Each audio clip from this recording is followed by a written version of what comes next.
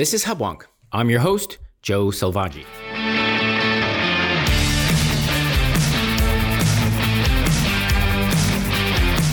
Welcome to Hubwonk, a podcast of Pioneer Institute, a think tank in Boston. On Election Day in November, in addition to choosing whom they prefer in Washington, D.C. and Beacon Hill, Massachusetts voters will be asked two ballot questions, the first of which is the so-called right to repair law. This right to repair choice has been framed as a necessary technical update to the overwhelmingly popular repair law passed in 2013. Led by organizations of independent secondary auto supply and repair businesses, supporters of Yes on One reassure voters that the ballot question simply modernizes the law to account for telematics, a term for the wireless innovation in car computer technology, akin, they say, to one trading plug-in headphones for wireless ones.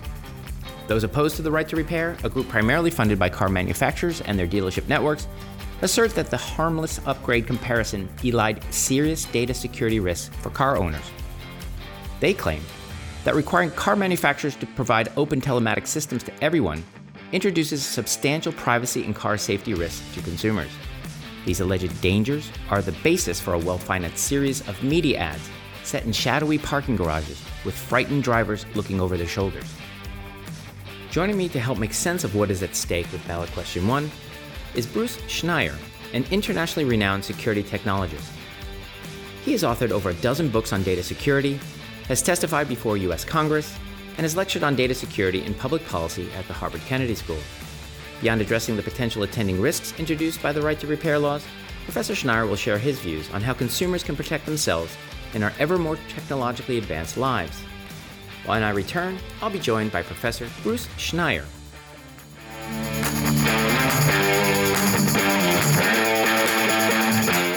Okay, we're back. This is Hubwonk. I'm your host, Joe Selvaggi. I'm now joined by expert security technologist, Professor Bruce Schneier. Welcome to the show, Bruce. Yeah, thanks for having me virtually. Okay, let's start at the beginning for our listeners. We're going to talk about this ballot question number 1, and we're going to get into the details of what it means. What are the choices as you see them? So this is actually less of a big deal than a lot of people think. Back in 2012, Massachusetts passed a right to repair law. It was passed by overwhelming margins. It has been the law since then. And basically, it allows people in Massachusetts to fix their own cars or take them to independent mechanics. And that auto manufacturers couldn't do anything to not permit that. Since then, there turned out to be a loophole that cars since 2012 increasingly have diagnostic computers that send information out of the car to computers that mechanics have. And that's just cars are becoming more computerized. There's more information in those cars, and that's useful for repair. Because of the way the law worked, the auto manufacturers were able to restrict that data to only mechanics that they authorized, which basically means mechanics that paid them. So the auto manufacturers got this additional revenue stream by keeping that data from car owners, which really subverts the intent of the law. And this bill that's going to be voted on this year closes that loophole. That's all that's happening. So as you frame it, it sounds to me like a clear-cut case of anti-competitive technology, meaning they want to somehow limit competition for auto repairs by creating technology that prefers their network to, let's say, independent repair people. Is that essentially what you claim? I mean, that's exactly what it is. I mean, it's not anything more than that, and it's not really a claim. I mean, that's the intent of the law, and that's what it's trying to fix. So right now you're living in Minneapolis, so perhaps you haven't been treated to our network of commercials. Those who are opposed to Yes on One are featuring pictures of people in dark parking garages and hearing the sound of screeching tires, and implying that there's some unintended consequences, some risk associated with, let's say, unfettered access to these, what we're calling telematics, the communication of the car's systems to others. Is there any validity whatsoever? For instance, could someone use this information in a way that could harm the car owner himself? So I've heard about the commercials. I have not seen them. They sound absolutely crazy. And I think when you say those opposed, it's the auto manufacturers, right? I don't think there's anybody else who is actually opposed to this. And it is a scare story. It's the opposite of true. It's freaking crazy. And it sounds like it's going to scare people to vote against what seems like a really reasonable idea. Now, you are an expert in security and in technology. Can you imagine a situation whereby some of this information might be used? I mean, let's play devil's advocate. Let's say I were someone who wanted to, break a car remotely so as to require that car to have some unnecessary repair. Is there a way? Can you imagine a way? And again, this is your wheelhouse. Is there a way for this information to be misused? So the answer, of course, is yes, but that's a really crappy question, right? Can you imagine? I mean, I'm seeing you on video. There's a window behind you. Can you imagine a sniper shooting you in the back? Can you imagine a fire? Can you imagine the building collapsing? What are you doing in that building? Isn't that crazy of you? I mean, our imagination of the worst thing that could happen, I mean, I can imagine zombie invasions, is not a really good guide to policy. And there are a lot of risks to cars and computers, and I hope we can talk about them. They kind of have nothing to do with the right to repair bill. But yes, the increasing computerization and networking of cars is a big security risk. But separate that from this bill. This bill doesn't do anything to change that risk, make it better or worse. All it does is changes industry profits. So let's move into that space and let's talk about this. Now, you said this is what you consider to be a necessary upgrade or an update to a law that was very popular and widely approved in 2012, 2013. What's changed in car technology? Is it simply we've traded, for lack of a better analog, plug-in headphones for wireless headphones? Or is there something else? Are cars doing things, becoming more aware of their drivers and becoming more aware of their drivers' activities? I mean, the way to think of it since 2012 is that cars have become computers with four wheels and an engine. Mm-hmm. Or really, they've become 100-plus computer distributed systems with four wheels and an engine. And they are on the internet. And like every computer we have, there are vulnerabilities, there are hacks, there are dangers. If you go onto YouTube, you can see a video of a couple of security engineers back in, I think, 2014, taking over I think it was a Chrysler. There's a reporter in the car. This is all being done with permission. And he's driving. And then as he's driving, the wipers come on. The radio comes on. The sprayer starts spraying water on the windshield, so he has trouble seeing. And then his steering wheel is disabled, and he can't slow down. And this all happened remotely. This is a hack. In 2015, Chrysler, because of this, and I think this or something else, recalled 1.4 million cars to fix a software bug. And there have been all sorts of these vulnerabilities discovered, some through remote access, some requiring you to plug into the car, some that hacked it through software in a DVD that was put into the DVD port. So yeah, these are computers, and they are just as vulnerable, and there are huge vulnerabilities. And oddly, this right to repair law is one of the ways to help fix this, and I do want to get to that. But yes, I'm not underestimating how dangerous the Internet of Things is, and its cars and medical devices and appliances and thermostats and smart city things.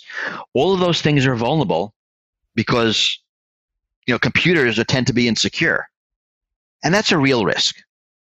So if this is indeed, for lack of a better analogy, spy versus spy, each side, the hacker and the car developer trying to stay ahead of each other, how do we know then when we provide, let's say, an open system, the communication of the car's systems to, let's say, beyond the car, the four walls of the car, how can we be sure that that's not introducing something we haven't anticipated yet? It almost certainly is, but that's how you fix it. So it's spy versus spy almost. It's attacker versus defender. Right? The attacker tries to find vulnerabilities. The defender fixes them, but actually the defender often doesn't. What we know about the history of computers and even cars and medical devices is that the manufacturers will not fix vulnerabilities unless they really, really have to. They will lie about their effectiveness. They will try to attack researchers. They will try to use laws like this to inhibit researchers. They will deny that attacks are real because fixing them is expensive. I mean, no one wants a 1.4 million car recall. That costs a lot of money. So by hiding the interfaces, by laws like this, and it's not just this law, this happens in other industries, manufacturers make it so we, the public, don't know about vulnerabilities. Right? The vulnerabilities are there. The attackers will find them. But if we, the public, don't know, they don't get fixed. What we know about this industry in general is that the only way to improve security is A, through research by academics, because the manufacturers aren't going to do it, and public disclosure that forces the manufacturers to fix them. And that's why open interfaces are actually better for security, because they lead to improvements. So if I unpack what you've said, were we to, let's say, not have the right to repair, that is, keep the proprietary information of the car within the hands of the dealership and the manufacturer himself, we have less ability to understand what's wrong with it. So by opening up what appears to be counterintuitive, by opening up the interfaces, we also open up the scrutiny to those flaws and thereby accelerate the rate at which those flaws are fixed. I mean, that's right. So if the audio industry is allowed to restrict access to its telemetry, access to its interfaces, it doesn't just allow them to monopolize service, right? That's the point. But it allows them to monopolize scrutiny over the products, and it really ensures that the defects are discovered by the bad guys first. They're only known to us after they've been exploited, after there's been death or ransomware against your car. And that's too dangerous, right? You don't want to give the industry control over bad news about its products. Right? That's a recipe for an industry never fixing its products. Now, you mentioned that this sort of public scrutiny is vital to the entire process.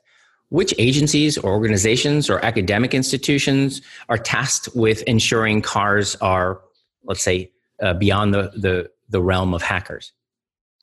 There really isn't anybody. Right? Department of Transportation, National Transportation Safety Board, they set standards for car safety.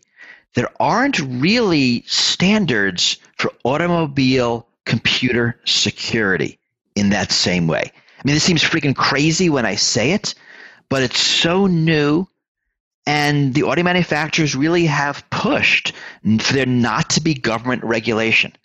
So it is really up to the researchers, be they academic or non-academic. And there are many universities that study hacking of Internet of Things, including cars. And again, you go on Google, you can find videos, you can find articles of research done, research that's led to security improvements that have been adopted by the industry. I mean, this is our process. It seems kind of weird, but we don't have you have to ask permission before you can do it, in the same way you have in aircraft safety. And even there, you see the 737 MAX, regulatory agencies are captured by industry and routinely improve very unsafe, very insecure improvements. So it really is the open community that is doing the heavy work here. So I want to use that as a segue to talk about, you characterize a car as, I believe, something like a supercomputer on four wheels with a steering wheel, right? If that's so, and again, now we're talking about the Internet of Things, where are the risks in a car? Do I have to worry that there's the cameras, microphones, GPS? Is there any real concern right now? I assume, drive a car. Is there precautions you take when you get in your car to ensure the information is not being collected or misused?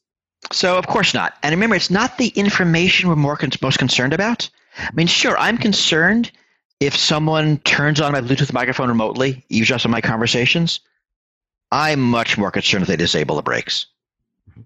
So there are privacy concerns, but I think there are privacy concerns even without the car. I mean, the fact that I have a phone in my pocket, which knows my location, which has a camera, which has a microphone, which sees my email, my texts, and my web searches, is a huge privacy risk. And cars add a very small difference there. We're really concerned about safety. We're really concerned that as the Internet of Things, right, the car being a computer with four wheels and an engine, it's the four wheels and engine part that it can functions could be disabled, it can be taken over. And while as a researcher and someone in this space, I worry about it, I understand there's nothing I can do about it. The thing about computers these days is they're largely out of our control. Are you concerned about your email being eavesdropped on? You might be, but what can you do about it? Nothing. You're using Google's mail. Right? You have actually no power. Google has all the power. I have a refrigerator.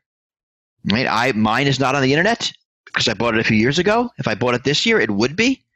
That would concern me, yes. What can I do about it? Nothing. Because it probably can't function if I turn the internet off. So we're moving into this world where these things are out of our control. There aren't personal things we can do to improve safety and security. We have to agitate really for better laws.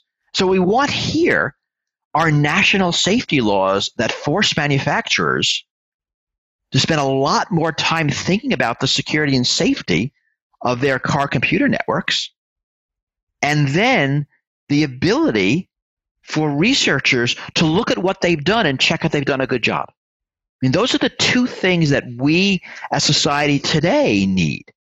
And they're not things we can individually do, except possibly like by voting this proposition in Massachusetts, agitating for better standards nationally. So our work is very much political, not technical. So I don't want to mischaracterize what you said. You said, I believe, yes on one is a no-brainer. In other words, it's talking about information about your car, and you actually are safer if you have the right to repair rather than more at risk. But as policymakers, somebody has to consider the implications of these subsequent improvements in technology. Somebody should be making sure car technology remains safe. That's a good summary. Okay, good. All right, so we're all drivers. I assume all our Hubwonk listeners are drivers. Maybe that's unfair, but we certainly all are surrounded by technology. I have friends who cover the camera on their computer and put their phones in the freezer. So I'm going to give you an open-ended question and say, which of all the risks in our life and our Internet of Things do you see as real, and which are the stuff of tinfoil hats? I mean, most are real. The risks is that there are computers that affect the world in a direct physical manner. Right? So there's a fundamental difference between, your spreadsheet crashes and you lose your data, and your embedded heart monitor crashes and you lose your life. Even though it's the exact same CPU and operating system and application software and application data and vulnerability and attack tool and attack. It's what the computer is attached to and what it can do. That's the risk. And a lot of these things, cars and medical devices are not this. But when you get to toys and small appliances and little doodads in your office, they're designed very much at a low profit margin, often offshore by teams that are ad hoc, come together, design them and disperse. We get a steady stream of security updates for our cars, for our phones and our computers, because there are teams at Apple and Google and Microsoft who write those patches. There's nobody to patch your refrigerator. There's nobody to patch your home router or that toy you bought last Christmas, or that drone you have. And that's a real vulnerability, and that's a real risk. And again, it is the lack of good regulation on security that allows lousy things to be sold in the first place. At some level, though, isn't the government always a few steps behind, meaning it couldn't possibly legislate fast enough to compete with technology? Wouldn't you rather rely on sort of the crowdsourcing of information? In other words, if we have a device, a refrigerator that is hackable, wouldn't Consumer Reports or a Reddit blog capture that the GE model XYZ is a bad Apple? Stay away from it, as opposed to expecting a legislator in Washington to understand every model and every permutation of every technology. So do we now? I mean, does the legislator in Washington understand every car on the road so they can pass a seatbelt law? I don't think that's true for anything of society. I mean, do all our legislators understand pharmacology? Do they understand food science? How can we have health laws? How does that work? I mean, we have a lot of experience legislating highly technological things. We do it all the time in many areas of society. I mean, you can walk into a pharmacy, buy something, and you're pretty sure it's not going to outright kill you. Even though nobody who voted on whatever laws made sure of that understood the medical science behind how it might kill you. So no, of course you don't expect legislators to understand every make and model of car. But you can regulate them. And it's certainly true that there's a lot more money in moving fast and staying unregulated. Right? There's probably not a lot of TV commercials we're seeing supporting the right to repair. Just those scary, weird ones implying that if you can repair your car, then women will get attacked in dark parking lots. But we as society have to figure out how to effectively govern in a technological era. If what you're saying is true and is effectively ungovernable, you can't possibly govern Facebook. You can't possibly govern Apple or Amazon.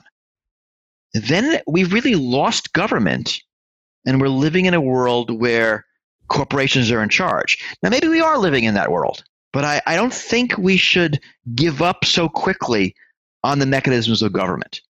Right? Government is how we do things that are not in the short-term best interests of a bunch of billionaires. And sometimes we want to do things that aren't in the short-term best interests of a bunch of billionaires. Oh. I'm not sure I agree necessarily, but I appreciate you're a professor at the Kennedy School. It's a Kennedy School of Government, so we look for, as a graduate of that fine institution, we do look for ways to better organize ourselves and govern. Nevertheless, you did say earlier in the segment that we know that regulators couldn't be captured by the industry they're supposed to regulate. You cited the airline industry that was theoretically tasked with the sole purpose of keeping us safe, and yet Boeing was able to circumvent or at least write laws that regulators missed. What about that problem? I mean, it exists and we need to solve it. The solution isn't to eliminate the regulators. I mean, the Boeing 747 MAX problem was a big problem, but not a lot of people died. If the solution of regulatory capture is to have no regulation, it'll be much, much worse. So we need to solve that problem. And the devil's in the details here. There are a lot of details. But don't give up on the mechanisms of government because they're not perfect. Right? The mechanisms of greed and the market are only useful for solving certain classes of problems. They will never solve collective action problems. They will never solve safety and security problems. Right? There isn't an industry in the past 150 years that has improved safety and security without being forced to by government. Right? Cars, planes, medical devices, food, restaurants, appliances, workplace, consumer goods, most recently financial products. Right? It is in the best interest of the market for things to be as insecure as possible and hope you don't notice. I mean, that's in a sense the point of defeating this right to repair law, to make sure that consumers don't notice how bad things are. Because if they can repair their stuff, if they can look at the data, if they can find vulnerabilities, then manufacturers have to fix them. But if they can't find them, manufacturers don't have to fix them. So, I'm a big fan of markets. They just do what markets do, and they don't do what markets don't. No market's going to keep Facebook from dropping democracy. Right? It's going to have to be something else. Mm-hmm. Again, I'm not sure I agree, but even in your situation where you talked about Chrysler being hacked, again, bring it back to question one, where someone was able to capture the driving essence of the car. It was a scientist and a reporter, both private sector, reporting on a flaw in Chrysler. It was Chrysler, the incumbent on Chrysler then, with that exposed flaw. Again, private enterprise pointed out a vulnerability and ultimately was fixed by the manufacturer. Really, the government intervention was after the information that was gleaned by private enterprise. Yeah, sure. That's an example of that. But still, remember when you used to eat in restaurants? Mm-hmm. How often did you go and check the kitchen? How often was private enterprise involved in making sure that the food you ate was healthy? Did you check any private websites before you went out? Of course not, right? Government regulation kept those kitchens clean. I don't know. I just don't want to turn this into a conversation about the mechanisms of government, because people who think government doesn't do any good, they're just plain crazy. They don't want to. You don't want to live in a world where restaurants poison people, and it's incumbent on consumers to say, "Hey, that restaurant is poisoning people. Let's type a Consumer Reports article so people don't eat there." But that's not a fun world to live in. Indeed, but I have to say that kitchen is, unless the government is going to be there every day watching every meal be prepared, there's limits to what government can do. And and the limits are good enough because you haven't been poisoned in restaurants your entire life. I agree. This whole notion of government can't do it perfect, therefore they shouldn't do it at all, it's just a dumb libertarian argument. Don't make it. There are better libertarian arguments. Mm-hmm. Well, I might argue again, I'm not going to identify as a libertarian necessarily, but I'll say there are incentives for the kitchen not to poison people, which is, particularly in this information age, even one allegation of poison is enough to bring a restaurant to its knees. So Turns out it's not, actually. Turns out it's not. Mm-hmm. And in fact, in this information age, especially with tech things, there's incentive to keep costs as low and poison just enough people because it's cheaper to stay in business. It's not the same. No, that's not the way society works. I want to talk about you came out with a book 2 years ago, 2018. I thought the title is particularly thought-provoking. I thought perhaps you could share with us the themes of that book as our closing remarks. It's entitled "Click Here to Kill Everyone." What were the main themes? And now 2 years later, what have you learned? What do you think you got right in that book? And what might you have missed or like to revise? So the book is really talking about what we're talking about here. It's really talking about the Internet of Things and the problems of computers that affect the world in a direct physical manner, where vulnerabilities in software become matters of public safety, and ways that we as society can fix them. And fast forward to the end, I actually don't say free enterprise killing people as much as they want, and then we complain and they stop magically. It turns out that's not the answer I give. But it does talk about this world that we are wrestling with here, where computers are increasingly powerful, autonomous, and physically capable. And that how that fundamentally changes the risk profile over your computers and phones. And since then, if anything, the problem has gotten worse. That computers really are everything. That my refrigerator is a computer that keeps things cold, and my microwave oven is a computer that makes things hot, and an ATM machine is a computer with money inside. And these are all computers, and they have the same types of vulnerabilities that our traditional computers have, and we need to think about them. And what's missing in the whole ecosystem of making them secure, because they're not secure now, they're not being made secure now, is government. Government is the entity that we use to act collectively as society as opposed to individually as consumers. And we need that right now. because the market's not going to fix these problems.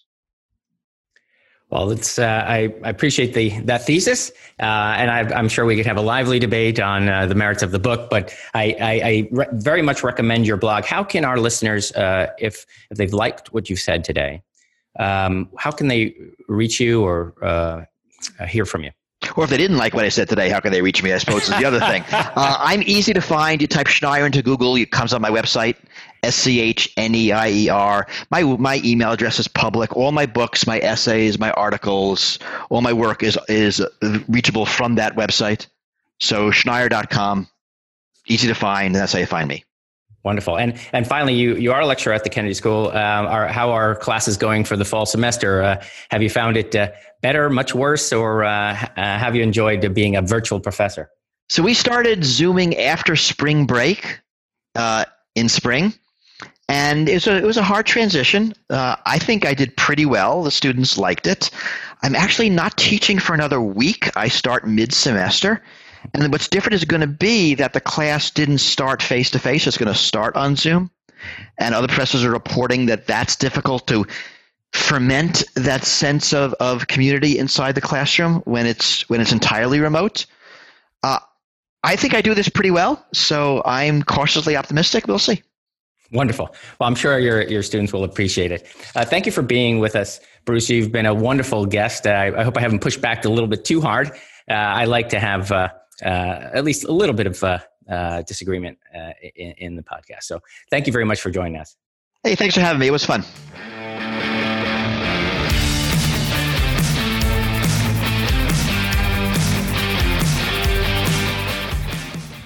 This has been another episode of Hubwonk. I'm your host, Joe Selvaggi. If you enjoyed today's show, there are several ways you can support us. You can give us a 5-star rating, you can offer a review, and you can share it with friends. If you have comments or suggestions or ideas about future episodes, you can reach me at hubwonk@pioneerinstitute.org. Please join me next week for a new episode of Hubwonk.